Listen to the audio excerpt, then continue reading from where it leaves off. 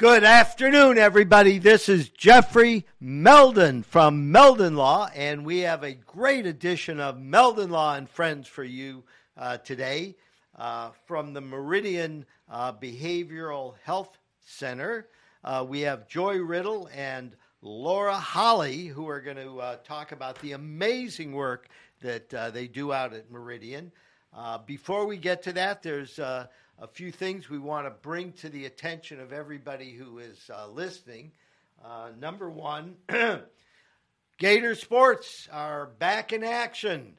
The Florida soccer team had their first game last Sunday, and they scored with less than 2 minutes to go to tie the game, went into double overtime, and it was a 1-1 tie against Texas. So we are off and running with the new era of Florida soccer because Becky Burley is retired. She was the only Florida soccer coach in our history, 27 years, if I'm not mistaken. So that was pretty cool. And they are going to be, the soccer team is going to be here this coming Thursday, August 26th, 7 p.m. They're playing UCF. And then on Sunday, we got a big game against Miami, Sunday at 2 p.m. So that's fun. If you guys haven't been out to the soccer stadium, it's a great facility. Meldon Law is a sponsor of all of the Gator sports. We are the only official personal injury law firm partner of the Florida Gators and very proud of that honor. Couple other things we got going on. Volleyball is starting up, and the Lady Gator volleyball team, they're out in California. They're playing a tournament out there, the Hornet Invitational, San Francisco, UC Davis. They're playing Stanford. So it's going to be a challenging experience for them.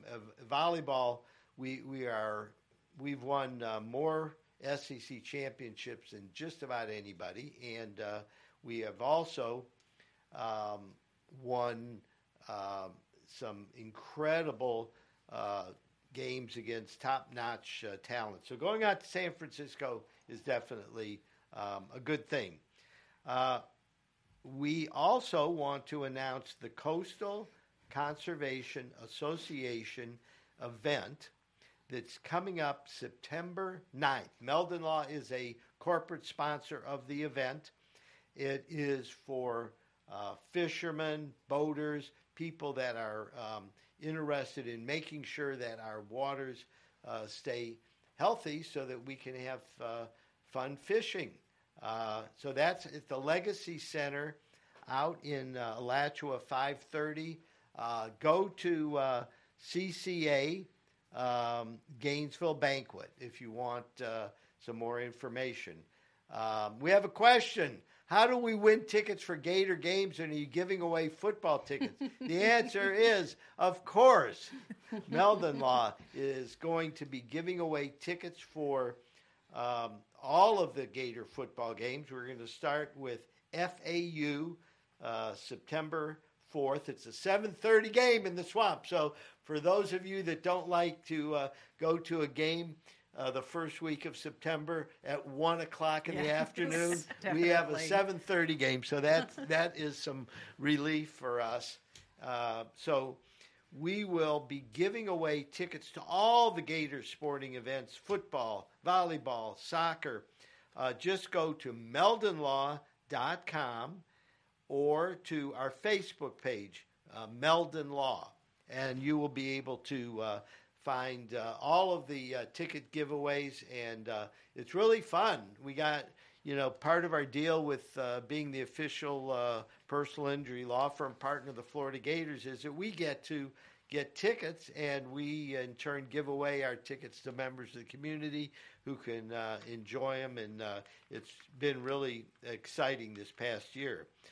We're going to move into our show right now. I want to welcome Joy and Laura. How are you doing today? Great. How are you? Awesome. Good. So the first thing I wanted to ask you is, Joy, would you tell us what you do at Meridian Behavioral Health. Okay, well, I am a senior vice president at Meridian Behavioral Healthcare, and I am in charge of marketing, communications, and advancement. So basically moving the cause forward and securing resources to make that happen. Well, that sounds like a big task. It is. It can be a big task, but it's very challenging and very rewarding. So what's the history of Meridian Behavioral Health? So Meridian was founded in 1971. So it originally had a different name, and there were a couple of mergers along the way. It was named Meridian actually in 1996. But it was there in, the movement that was happening with mental health in the 70s, and we are the leading provider of treatment of mental illnesses and substance use disorders in North Central Florida. What counties do you service? So we serve, Alachua, Bradford. There's 16. Right? Yeah, there's a lot. I would more say if you took Gainesville and you went out 8,000 square miles around Gainesville, that's what we serve. Wow. And now we have on-demand telehealth now at mbhci.org/telehealth, and people can go on there 24 hours a day, 7 days a week. If they're having a crisis and just click, it's on demand, and someone will come on and talk with you. Okay, so if somebody Googles Meridian Health Gainesville, they will find you? They will find us, yes, definitely. I try to make it easy so people who are listening to the broadcast in their car don't have to write stop. it down. Yeah, try to write it down while they're driving. We don't want to. Don't do that. We don't want anybody to get hurt. But so it's Meridian Behavioral Health Care. Yep. Okay. Yep. And it's mbhci.org. So Meridian Behavioral Healthcare Inc.org. Yep. Okay, well, that's exciting. I came to Gainesville in 1970, and I remember there were some facilities out on South 441. Yeah. Is that where you're currently located? We are right on the corner. Our main campus, our headquarters, is right on the corner of 441 and Southwest Williston Road. And what do you have residential folks there? We have crisis there, so you can come in for crisis stabilization. We have addictions receiving.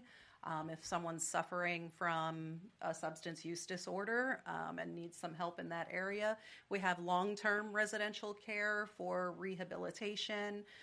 And that's kind of what people initially think when they think about Meridian. But what else we have is we have outpatient care.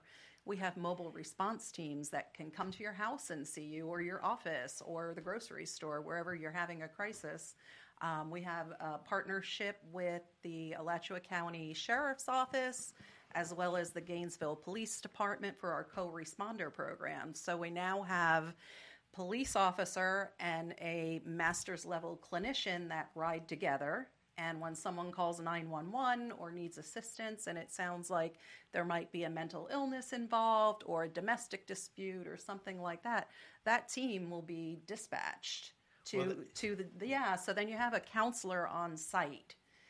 That's amazing because a lot of people are in a crisis. They get themselves worked up.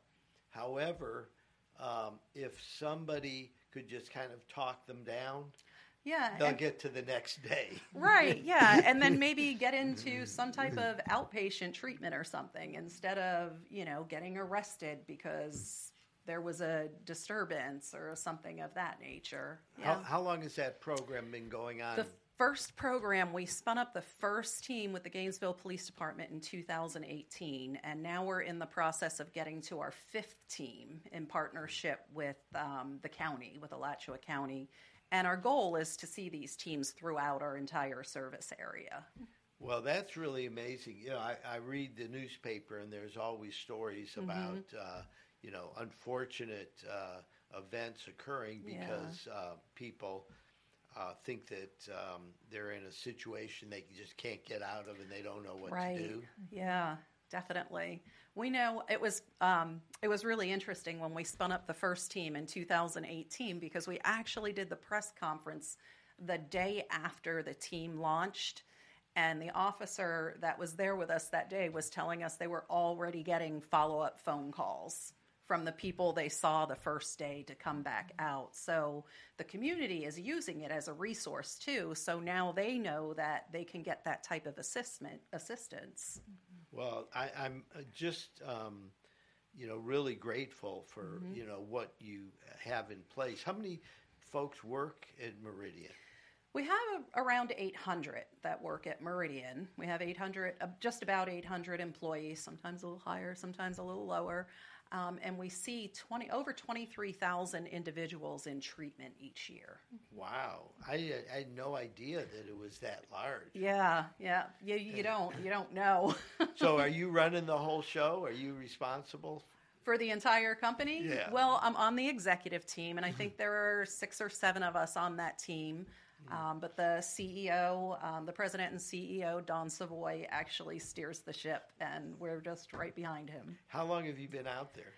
Me personally, I've been with Meridian about 3.5 years, going on 4 years now. And what was your background before that?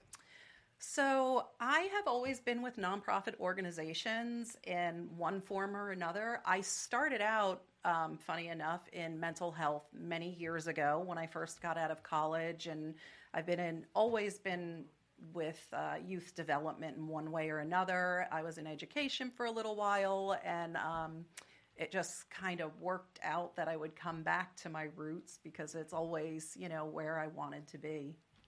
And have you been living in Gainesville a long time? I have been in Gainesville. I moved here in 98 to go to the university, and, they kept me. I'm still here. So you've stayed here. You've been here for a long time. Yes. Well, I'm really excited to hear about the outreach program. Our next guest is the state attorney, Brian Kramer. Oh, great. And Brian, he's trying to work closely with the Alachua County Sheriff, the police, and everything to develop really innovative programs to keep people who have mental health issues, substance abuse issues, family crisis issues, try to keep them from populating the jail and figure out alternatives. Yes. Do you help with that? Yeah, we do. We partner, yes. And what are some of the things you can do to help people that are in that crisis situation? Well, we have mental health courts and drug courts that we partner with. So when people are diverted to that, we have case managers from our diversion and recovery programs that will attend court with them and help them, get through all the goals that they need to get through and, just help them reintegrate into society in a smooth way. Well, it's a monumental task. And the reason it's a monumental task is because you're dealing with people who don't have a long history of keeping it together, right? Sometimes. Sometimes it's situational. Yep. And sometimes it's habitual or whatever you want to call it. But I want to delve into it some more. We're going to take a 1-minute break, and then Laura is going to be on the mic, and we're going to be asking Laura some more questions about what we can do. So I want to thank everybody for listening to Meldon Law and Friends, and we'll be back in 60 seconds. When you're a member of the Gator Nation, you know what it means to never back down. Meldon Law has been a proud supporter of the Gator Nation since 1971. Two forces that won't back down. As the old saying goes, if you can't beat them, join them.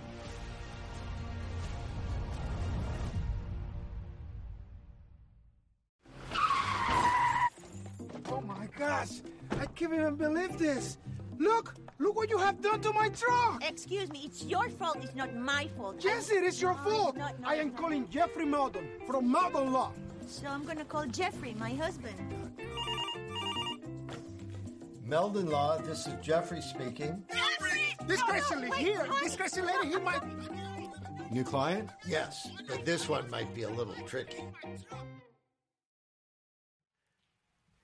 Welcome back to Meldon Law and Friends, and we've got a very exciting show for you today.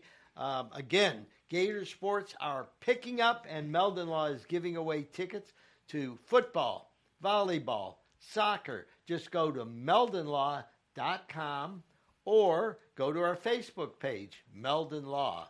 And this show is being carried on Meldon Law and Friends Facebook page, YouTube, and 37 other audio platforms. So when you're in the car, driving somewhere, going back and forth to work, you can listen to the show. And we're really excited that we're able to contribute to the community and help let folks in the North Central Florida area know what's going on. So the first part of the show, we talked with Joy Riddle from Meridian Behavioral Health.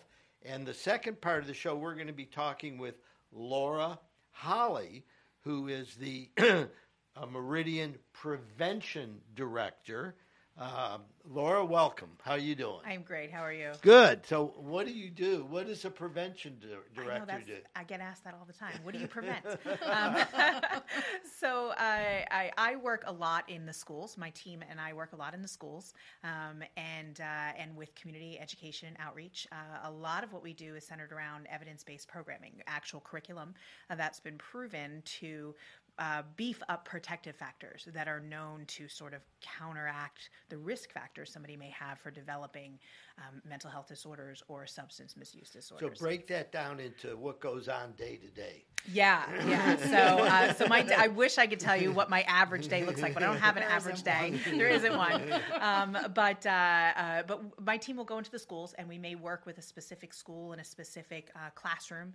And let's say we have the 8th graders, right? So we'll go in for 13 weeks in Mrs. Jones's class, and we'll teach through the curriculum. We pre and post test it, and hopefully they leave. The goal is for them to leave with skills that are known and science-based and evidence-based to prevent problems down the road. So like if you look at the folks that are struggling now and you say, okay, let's look at this, demographic, and maybe they're women in their 30s, right? Just as an example. What if we could go back to middle school, what could we teach them that would prevent them from being where they are now? And so then we go in those zip codes and we teach them that, and hopefully we impact those numbers in 10 years. What are the youngest ages that you teach? We go all the way through down to elementary school, so all school-aged kids. Plus, my department also can provide support for parents. We've got some programming for parents. We've got programming for the whole family, and then some community-based programming as well. So really, we can impact or capture any age. So if someone wants to reach Meridian, how do they get a hold of you? Now, for prevention, there's two options. It goes through your school, so your school would have to sort of contract with us to do those programming, and we're available in all of the counties that we serve. Or we do have certain community-based programs like our mental health first aid program, which we have community classes. They're on our Facebook page or on our website. They're also welcome to give us a call. We're at 352-374-5600, and just talk to our access line and let them know you want to talk to prevention or you want information about community programs. Or you could probably just Google Meridian. You could probably do that, and it'll come up, them. Right? I'm at an age now where if I can keep one thought in my mind, okay, and walk away from talking to somebody and say, if I need to get a hold of this one, just Google Meridian or Meridian Behavioral Health or whatever you can remember. So as I understand it, there's a number of different services that you perform when it comes to prevention. Yes. Mm-hmm. So now, how do we reach telecheck? Do you know? You're talking about telehealth? telehealth. Yeah, one of the interesting things about telehealth is in the pandemic, Meridian already had the infrastructure in place for telehealth, right? We were already doing that in our rural communities. And then the pandemic hit. And so we were in a unique position to be poised to just sort of increase that. But it increased by, 500%? Yeah, in 2 weeks. In 2 weeks. From the pandemic hit. shutdown to 2 weeks later.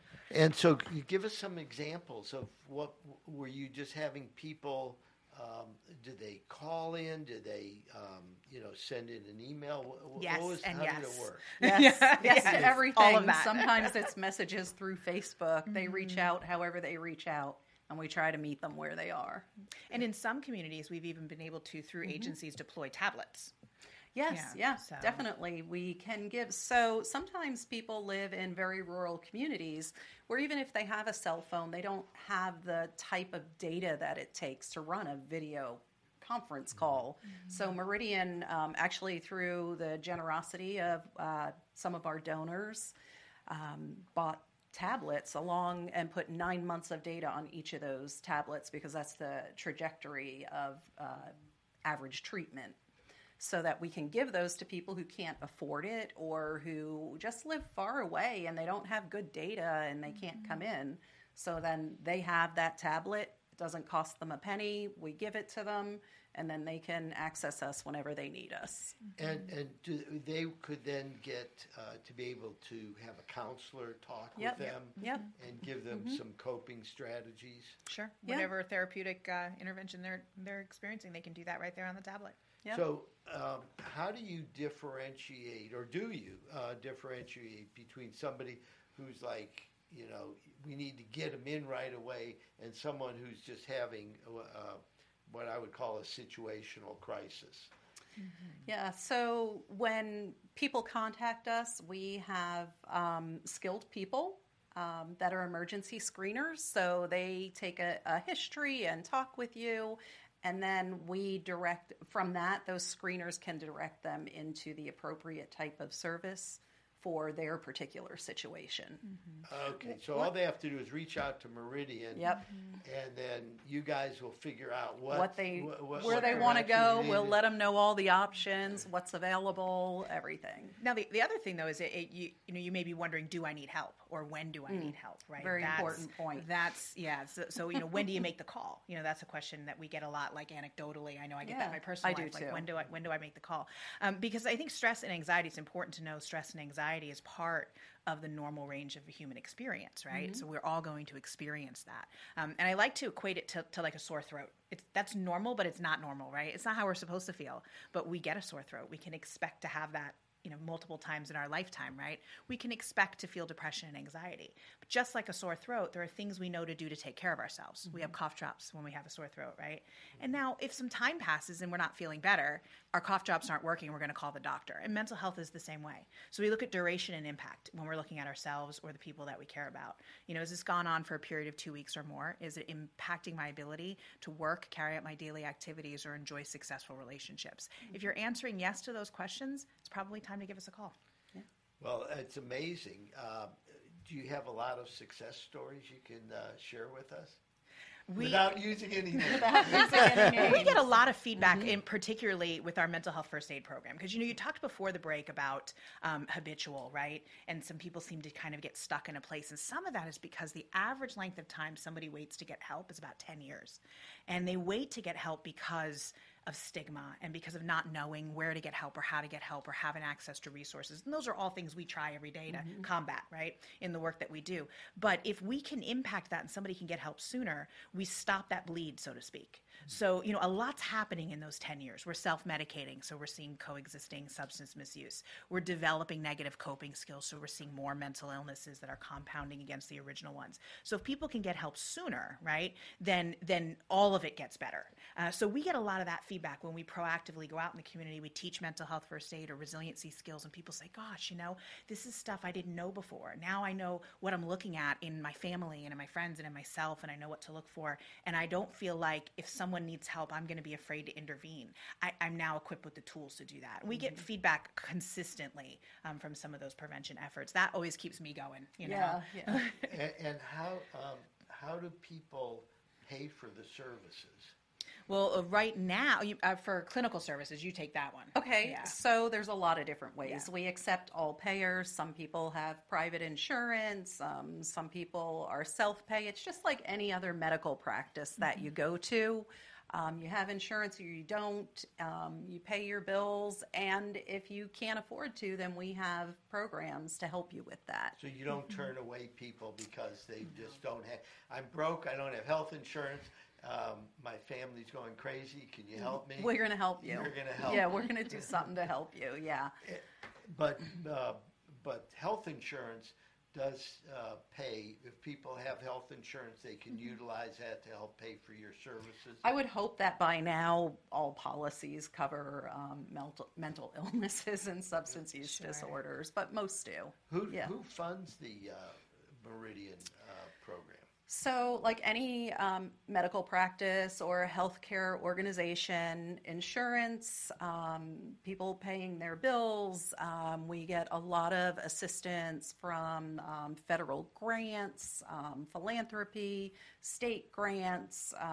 We're partner Department of Children and Families. A lot of state dollars come to us that way. So there's a myriad of revenue streams that we have in there to keep us diverse and to keep us being able to help those people, because we are a safety net provider.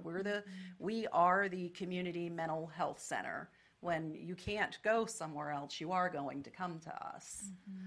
Well, with 800 employees, that blew my mind. I had no idea. Yeah, nobody ever guesses I'm going it. like, They're how did Meridian get 800? Because when I remember Meridian, it was a small core of people, and then all of a sudden. Right, yeah, just in the Bridge House, that one building. Now, if you want to come out to campus and take a tour, and this is open to any of our viewers, I'm happy to take you on a tour, show you our facilities. Yeah. Well, that's Learn really about it. exciting. Now, we have some events coming up. I know there's an event at the Hotel Indigo out here at Celebration Point, and that is a luncheon on September 23rd, right? Yeah, it is. It's September 23rd, like you said, at the Hotel Indigo, and it's part of an educational series that we do each year. It is one of our signature events. And this year, it's going to be virtual as well as in person, so you can participate either way. And it is a luncheon, so if you're participating virtually, I'll be sending you a gift card for Uber Eats or something like that, so you can order your food in. So you're still getting lunch. Yep. Oh, well, that's cool. Okay, so if you go to the Meridian website, you can go to mbhci.org. And you'll see Hotel Indigo. It's a luncheon from 11 to 1, and we're going to be dealing with steps to wellness. Yep, that's Self-care. the name of the event, and this year it's focused on self-care. So you're going to really be learning some of those tactics that you can use, like right in the moment. Right now, if I were stressing out, we're going to be teaching you how to deal with that sitting right there. So we've got 60 seconds left. Okay. Can you tell our audience some things that you want them to remember, and what's the most important thing to do in the event of a crisis? Yeah, I'm going to let Laura take that since she's on the clinical side. My number one is that wellness is in everybody's reach. Right? That there's hope for recovery, regardless of what you're dealing with, that there's resources out there, that there's help out there, and that if you can just take that first step, that mental illnesses are common, they're diagnosable, and because they're diagnosable, that means they're treatable. And recovery is not just possible, it's probable when you look at the numbers. So don't wait 10 years, right? That's the number one thing. And pay attention to yourself, listen to yourself, and don't be afraid to ask for help the same way you would go to the doctor for a sore throat. Give us a call, ask questions, and take care of yourself. Self-care is more than just bubble baths and long walks. Do that stuff too, but take care of your health the same way you do your physical health. Well, thank you very much, Laura and Joy, for joining us on Meldon Law and Friends, and we look forward to having you back again and bring us up to date with what's going on. Great, we'd love to. Meldon Law and Friends will be back in 3 minutes. When you're a member of the Gator Nation, you know what it means to never back down. Meldon Law has been a proud supporter of the Gator Nation since 1971. Two forces that won't back down. As the old saying goes, if you can't beat 'em, join 'em.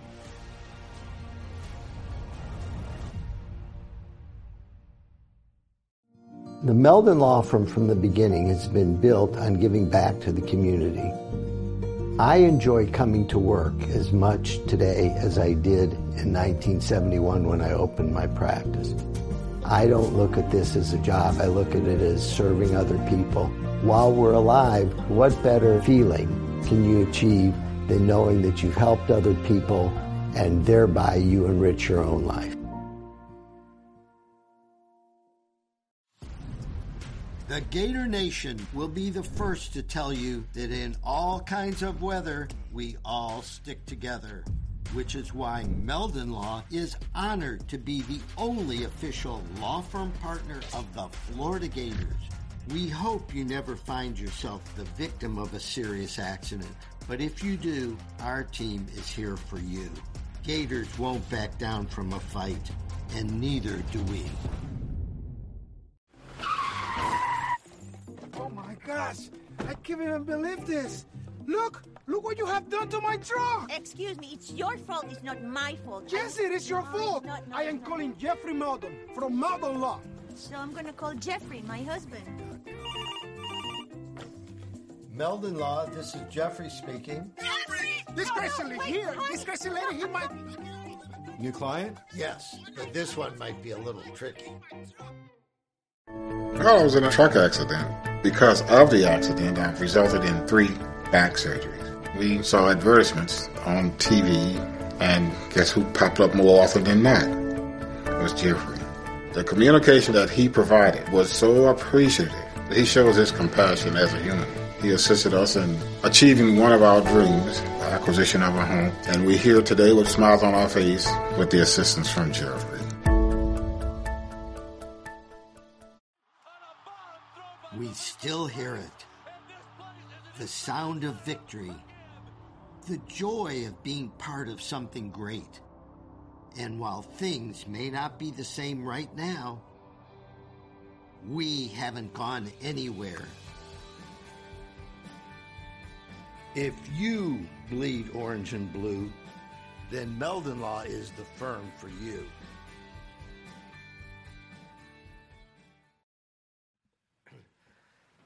Welcome back to Meldon Law and Friends. I'm Jeffrey Meldon. I'm here with my partner, Carrie Meldon, and our special guest, Brian Kramer, who is the state attorney for the 8th Judicial Circuit. And we're going to get to Brian in just a minute. Again, I want to remind everybody that Meldon Law will be giving away tickets to all of the Gator sporting events. We have soccer, we have volleyball, we have football. The next sporting event is this Thursday. The Gator soccer team is going to be here at 7 o'clock in the evening against USF. And Sunday afternoon at 2, we're playing Miami. The Gator volleyball team is in California for a big tournament this week. They'll be back the week after the Gators open in football. And as everybody knows who follows the Gator football, September 4th, Saturday, 7:30 in the Swamp, we have FAU. Go to our website, meldonlaw.com, or our Facebook page, Meldon Law, in order to find out what tickets we're giving away and enter the contest. Anyhow, we have a great privilege today of having our state attorney from the 8th Judicial Circuit here, Brian Kramer. Welcome to the show, Brian. Thank you, Jeff. It's wonderful to be here. This is an amazing facility. I've never seen it. Okay, so everybody who's watching, a lot of people haven't been out to Spurrier's. Yeah, it's beautiful. It's amazing. I've never seen a restaurant this nice. It's really fantastic. How do you describe it? It's like dining in a museum to the history of the Gators. Yeah. Yeah, and what's interesting is Steve Spurrier insisted on having a lot of his players' trophies out here as well as his own. Yeah, it's really beautiful. And it's fun. I've been out here, several times, and every time I come out here, it's really kind of cool because I see something else. I don't know if you saw the wallpaper upstairs. Did you see that? Steve Spurrier has all his plays designed.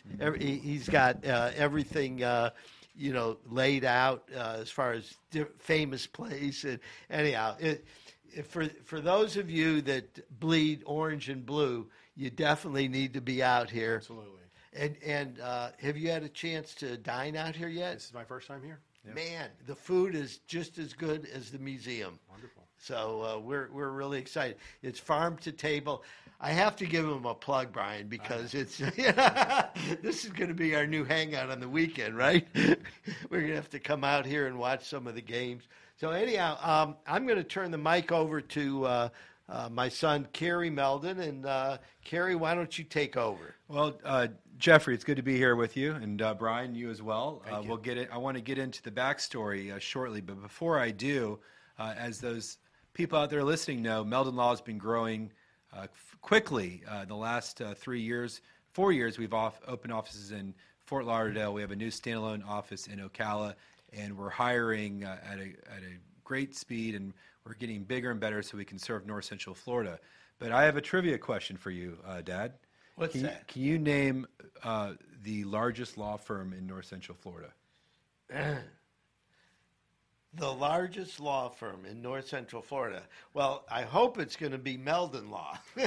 But it's not right now. Oh, it's the state attorney's office. State attorney's office. So the Honorable Brian Kramer is here. He's he runs the largest law firm in North Central Florida. We have about 50 lawyers and 75, 85 additional support staff, plus usually about a dozen interns. And we have 6 offices, one in every county in our circuit, with the main office being in Gainesville. Can you tell the listeners and viewers a little bit about the different counties and what? Sure. Because most people don't know what the 8th Judicial Circuit means. That's correct. So Florida has 20 judicial circuits, and each judicial circuit is headed up by a state attorney. So there are 20, like me, throughout the circuit. We also have an attorney general who does other responsibilities statewide, and a statewide prosecutor who serves as her prosecutor in court as well, that has statewide jurisdiction. So each circuit has between 1 and as many as, I believe, 7 counties. We have 6, which is Alachua, Union, Baker, Bradford, Levy, and Gilchrist. You did counties. good on that one. I say it from time to time. And so our jurisdiction stretches from essentially the Georgia border to almost Crystal River. Yeah, that's amazing. I mean, Baker County is way out there. I mean, I was always wondering, why didn't they put that in the 4th Judicial Circuit with Jacksonville? That is before my time. I don't know, but I'm guessing that somebody in the legislature wanted it that way. And Brian, this has been a very difficult job to get. The 8th Judicial Circuit State Attorney's Office is probably has some of the most legendary attorneys that have been attached to that position. You're like the 3rd state attorney in the last 30 or 40 years? That's correct. I would be the 3rd in the last 40 years, or 30 years, but there have only been 7. That's incredible. So I'm the 7th. And in fact, the former state attorney, Bill Cervone, who you worked hand in hand with before taking over the position this past year, was just, didn't his portrait just get revealed? We did. We just had his portrait created by a beautiful portrait artist that does wonderful work here in Gainesville. And we just hung that in the office. Mr. Cervone served 42 years in the state attorney's office, and 20 of them as the state attorney. And how about let's talk a little bit about your career. Like, how did you become the state attorney of the 8th Judicial Circuit? It's a long and winding road, but I started as an assistant state attorney in Manatee County in the mid-90s. I had been an assistant public defender before that time. And then when we started our family, my family is from Gainesville, so we moved back to Gainesville. And it was like a trade. My boss then, Mr. Earl Moreland, called Rod Smith and said, hey, I've got one for you if you're willing to take them. They made the trade. I came up here, and that would have been 1999. And I've been with the office mostly since then, and served in a variety of roles, including pretty much every position that we have. The highlights being the Levy County Division Chief, Felony Division Chief in the office, and then also as the Executive Director of the office for the 8.5 years preceding my election in 2000.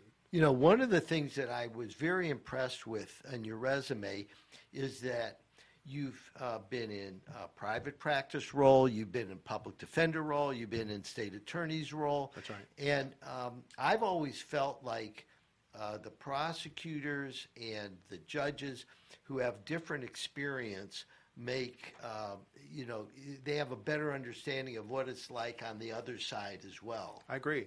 And one of the things that is important is that we see people from every walk of life, every type of person, every difficulty that people face. It comes through our office. And if you're in a very narrow sort of frame of reference in your life, it can be very difficult to really empathize with the people who are being prosecuted, because unlike the defense, who has to zealously represent their client, we have a broader responsibility. We have a responsibility to all of the people of the state of Florida, and that includes the accused, which is different.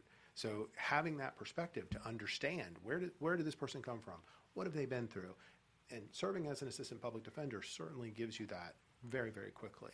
And being in private practice teaches you that people have very different situations that they confront in their life, and it's really critical to what we do. I'm really glad that we have you in the position, because so going back to history, okay, when I started practicing here, Ted Duncan was the state attorney. So I knew Ted when the office was next to the Hippodrome Theater. It was called the Hope Building. Right. And the Hope family, Norwood Hope built Turkey Creek and a bunch of other things. I think it was named after his father. And Gene Whitworth was there. Shortly thereafter, Larry Turner showed up, and then Stan Morris showed up, and Harris Tobin showed up, and Ken Aber showed up, and then Bill Cervone showed up.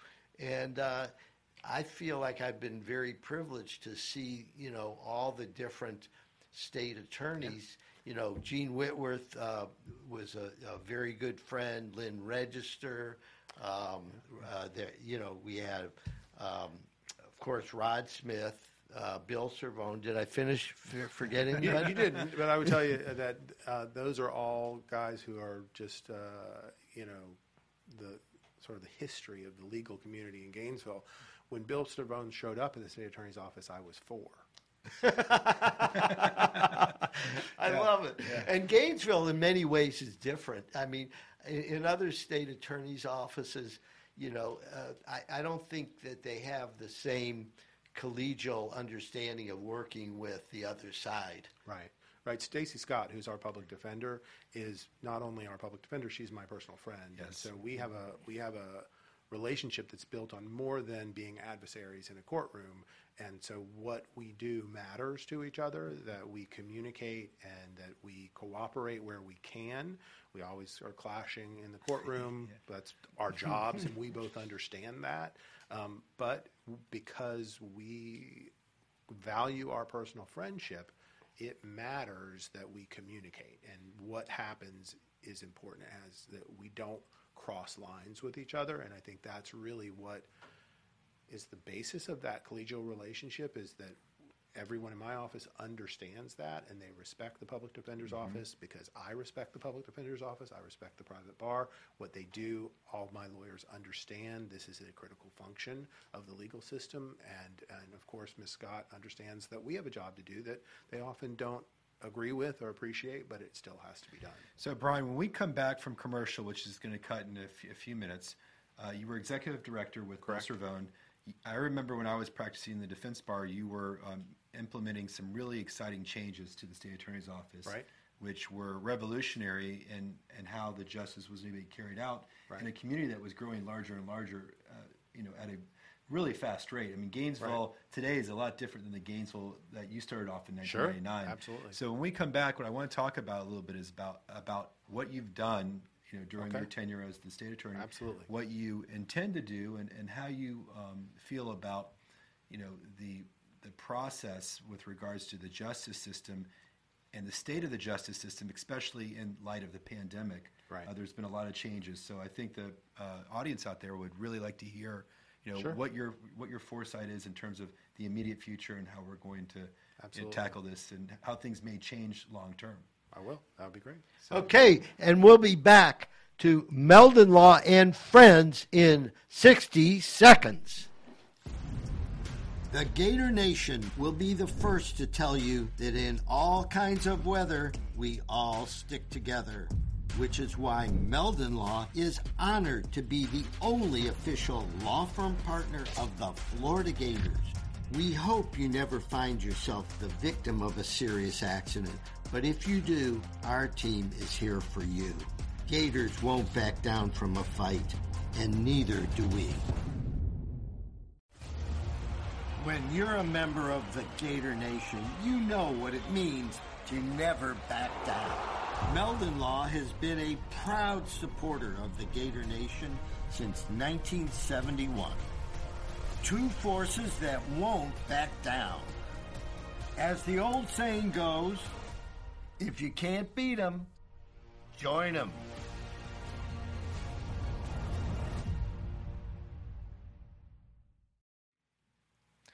And we're back here at Meldon Law and Friends, our weekly podcast you can catch every Tuesday. Feel free to ask a question. We're running with it right now with the Honorable Brian Kramer, who became the state attorney in the 8th Circuit in January of 2021. So there's been some incredible, exciting new changes and things that are coming through the state attorney's office that I think are going to help make the system even better than it already is, which is has been a very, very functional system in this circuit compared to some other places in Florida. Before we go forward, we have a Facebook comment and question. It says, the 8th Judicial Circuit is on the cutting edge of providing prosecution alternatives and specialty courts such as adult felony drug court. There's also a veterans court that Judge Penna had created. I don't know who's in charge of it now. How does someone qualify for alternatives to traditional prosecution? I don't know if you can answer that. Well, it depends on whether you're going to go for an extra hour, because the person who wrote the question is very much correct. There are a wide variety of specialty courts in the 8th Judicial Circuit, and they're continuing to expand. You mentioned Veterans Court and Adult Drug Court. There are also felony forensics courts. There's mental health court. There are a number of other diversionary programs that are running that are not necessarily, those are all within the courthouse itself. We're running diversionary programs within our office as well. So how do you qualify for those programs? Most of those programs are status-based or need-based. So to be in Veterans Court, you're going to have to be an honorably discharged veteran, or there may be a lesser stage of discharge that qualifies as well. You have to have committed or be alleged to have committed certain crimes that meet criteria. You have to be approved by the state attorney's office. You have to be approved by the court itself to enter into the program. And these are diversionary courts, meaning that when the person is done and successfully completed the court, the charges against the person are going to be dropped. Drug court is for people who have, as it sounds like, a drug problem and who are seeking treatment, and they are trying to solve their drug problem, as opposed to people who may or may not be interested in that help at that moment in their life. You know, it's amazing to me because it makes so much sense. It's very, very expensive to get involved in trying cases, the litigation system between whether it's the state attorney, private counsel, or the public defender, and that having alternatives to going to court, I think it's a win-win. Right. Right, and one of the things, as you were talking about before the break, that we're working on now, we've just started implementing it, is we have had for several years, since we started it January 1, 2018, we've had a diversionary, well, it's not a diversionary program, a deflection program. So the difference between diversion and deflection is that in diversion, the case is already in the criminal justice system. We're going to do something, and then we're going to drop that case, right? With deflection, what we're doing is we're saying we're not even going to bring this case into the criminal justice system. It's going to get to the state attorney's office, but it's never going to get to the courthouse doors. And we're looking at the situation, we're dealing with it, and then the result is still that the case never gets prosecuted, right? So we've had that in county court for a while, since 2018. We're now bringing that to the felony court. And we have implemented one of the changes you talked about was, I took office in January of 2021. I took about the first 6 months to really get the lay of the land, understand the job, and see where the needs were, and to give the staff the comfort to know that there's going to be consistency over time. So one of the changes that I've just implemented now is that I've divided the responsibilities of our felony division chiefs and into one who's doing a process of intake and one who's doing the process of seeing the cases through to completion, or more like execution. And our intake division chief is now looking at every felony case to see that's coming through the door to see if it would qualify for deflection, which is new. So what we're learning in prosecution, and the more modern idea of prosecution, is that it isn't always going to be best for society that every person who encounters the criminal justice system needs to end up with a criminal record. That where you have a minor offender we can address the situation and put them back on the straight and narrow without establishing a criminal record, because you guys are well aware, doing what you do, of how detrimental that can be to someone, that ultimately has a better outcome for everyone. The offender and for everyone else. Brian, your predecessor, Bill Cervone, implemented the DUI deferred prosecution system, and at the time there weren't that many state attorneys around doing it, and it's really turned out to be a very successful program. And all of our deflection programs are very successful. We have, in our deflection program, we have approximately a 90% success rate. Wow. Which is amazing, because if you run them through the system, they're going to be on probation. They have to show up for a probation officer maybe once a month. And there's really no carrot and stick going on the way there is in some of these deflection and diversion programs. And ultimately, the long-term consequences of minor crime can be so difficult for someone to deal with in the longer term that the punishment that they get at the beginning isn't really proportionate to when you look at the longer-term punishment of what does it mean to you as a competitor in society to have a criminal record. That's a very, very good point. Right? And so we're now, and this is the modern look, is to say, look, is that where we need to start? And what we're doing now is we're saying, no, that isn't really where we need to start. Where we need to start is to look at someone who's committed a minor crime and see if we can deflect that out of the system. And if we can, great. And if they never come back, fantastic. If they do come back, well, the next time, most likely, they're not going to be deflected. And we realize now we have something that's more than a one-off. And that's really kind of the philosophy that is pervasive in modern prosecution. And we're bringing that here to Alachua County. And really, it's quite successful. I mean, when you look at the success rates that we have. 90% rate is incredible. Yeah. And that's in county court. We haven't seen county court or misdemeanors. Right. We haven't done this enough in felony court to understand that. But oftentimes, the differences between a misdemeanor and a felony are completely arbitrary. It very much can be. It could be charged either way. It could be the weight of drugs. It could be the amount of the value of the item that was taken. Correct. Right? Right. And understand, we are making people whole. So if people are thinking, gosh, these people are getting no consequence. The consequences, especially for something like the DUI diversion program, which we've improved under my administration, they're greater than the consequences that someone would serve if you went to court and you pled straight up and got whatever the judge gave you. So it's really not a situation where somebody's getting a great deal. That it's really an effort to put people on the right track for success. And if that person proves to the world they're not going to be a success, that this is going to be a societal problem that society's going to have to deal with for a long time, we also have the people to deal with that. Speaking of challenges, you rose to the position of the state attorney of the 8th Judicial Circuit during a pandemic. Right. That's incredible. So how is that? How have you been dealing with that challenging situation? It has been much more challenging actually lately than it was the first time through, I guess is the way to put it. The first thing we did is we sent everybody home with a computer and started getting people to work from home. And that was a challenge. No one was prepared for that. That was an untested model. But that was our first reaction. Did you have software so that people could work remotely? Or we just didn't have enough. So the lawyers, I'm sure as you guys probably do, they've all been working from home because it's not an 8-hour-a-day job. It's whatever it takes, right? You're a prosecutor. You have a job to do. You do the job. But for the folks who are support staff, they work 9 to 5. So we weren't prepared to send all those folks home to do the work from home. And that was a big challenge in the beginning. And then such a large office. Right, and bringing people back into the office safely, spacing people. We're just not set up for all that. So there were a lot of challenges. We've done well, but the variant that we've been dealing with now has been much more difficult because we have most of our staff's vaccinated, but they're still getting sick. So we are pretty much constantly sending people home, or they're home sick. And we do what we can. We're a regular business in those regards. We're really not. There's no difference between us and anybody else. I do everything I can to convince people to vaccinate. We do everything we can to convince people to be safe in our office. But at some point, it's up to them.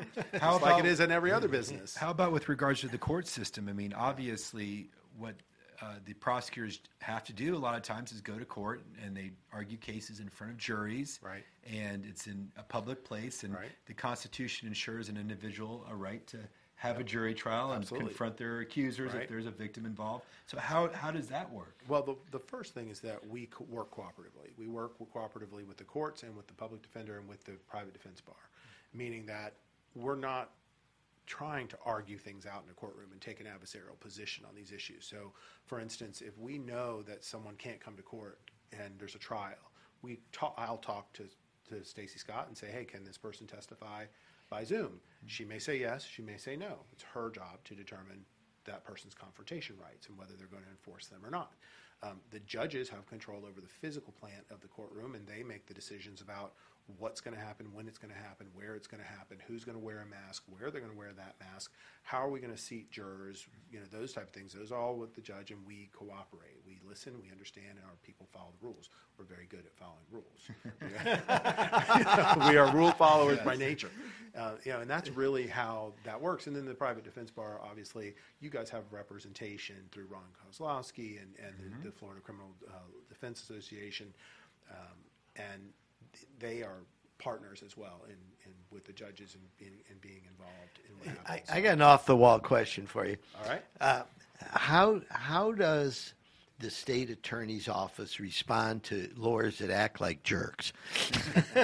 Well, it depends on how much of a jerk the person's being. There is a certain amount of, to use your terminology, jerkiness that we just have to accept. There is a point at which that jerkiness can cross the line, and then we have a variety of tools in the toolbox, most of which we do not like to use. Of course, we have what's called a bench bar committee here in the 8th Judicial Circuit, which is sort of a way to send people to more of a community type thing and say, hey, we're having a problem. We need to solve it. That's one option. We can report people to the Florida bar. That's a difficult option because that attacks someone's livelihood, and people take it very seriously. And then, of course, we have things that are more practical in nature, which is, for instance, if I said to you, Carrie, here's the thing. If you keep doing this, you're never getting another plea offer for the rest of your life. Right. How about, you want to stop? I think that's a pretty good stick, as I would say, the carrot and the stick. That's also one of the things, having practiced in Alachua County and North Central Florida for 50 years, Gainesville, we're a small enough community so people know if you're acting like a jerk, and word gets around. So you don't want to get there. And it's really not normally a problem. But, we really have an excellent bar. People in South Florida look at us like we're in La La Land because we act nice and civil to each other. And sometimes we have lawyers who come in from out of town, and it's as shocking to us as it is to them. But what happens. it's like you said, but when you get into court, you advocate for the people of the state of Florida. The defense attorneys advocate for their clients, whether it's the PD or whether it's the private counsel. And so there's a professionalism that happens within the arena versus outside the arena. Correct. And I've been practicing in South Florida now for 4 years. I can tell you that a lot of time lawyers try to figure out how much they can get away with. In Gainesville, you can't get away with very much. Everybody knows what everyone else is doing, so you better cross your T's, dot your I's, come prepared, and be willing to listen to the other side to get what we believe to be an equitable, at least try to get an equitable result. It always depends on what the facts and circumstances are, but there is, there's it's a great state attorney's office. We're so happy to have you here, Brian. Similarly, if we have a prosecutor who isn't behaving properly, they get found out very quickly as well. Yeah. Oh, exactly. Hey, we got to call an end to this party. We're going to have Brian back here and deal some more things. This has been Meldon Law and Friends. Our special guest this half hour was Brian Kramer, the state attorney for the 8th Judicial Circuit. And thank you very much. Thank you, and we'll be back next week on Meldon Law and Friends.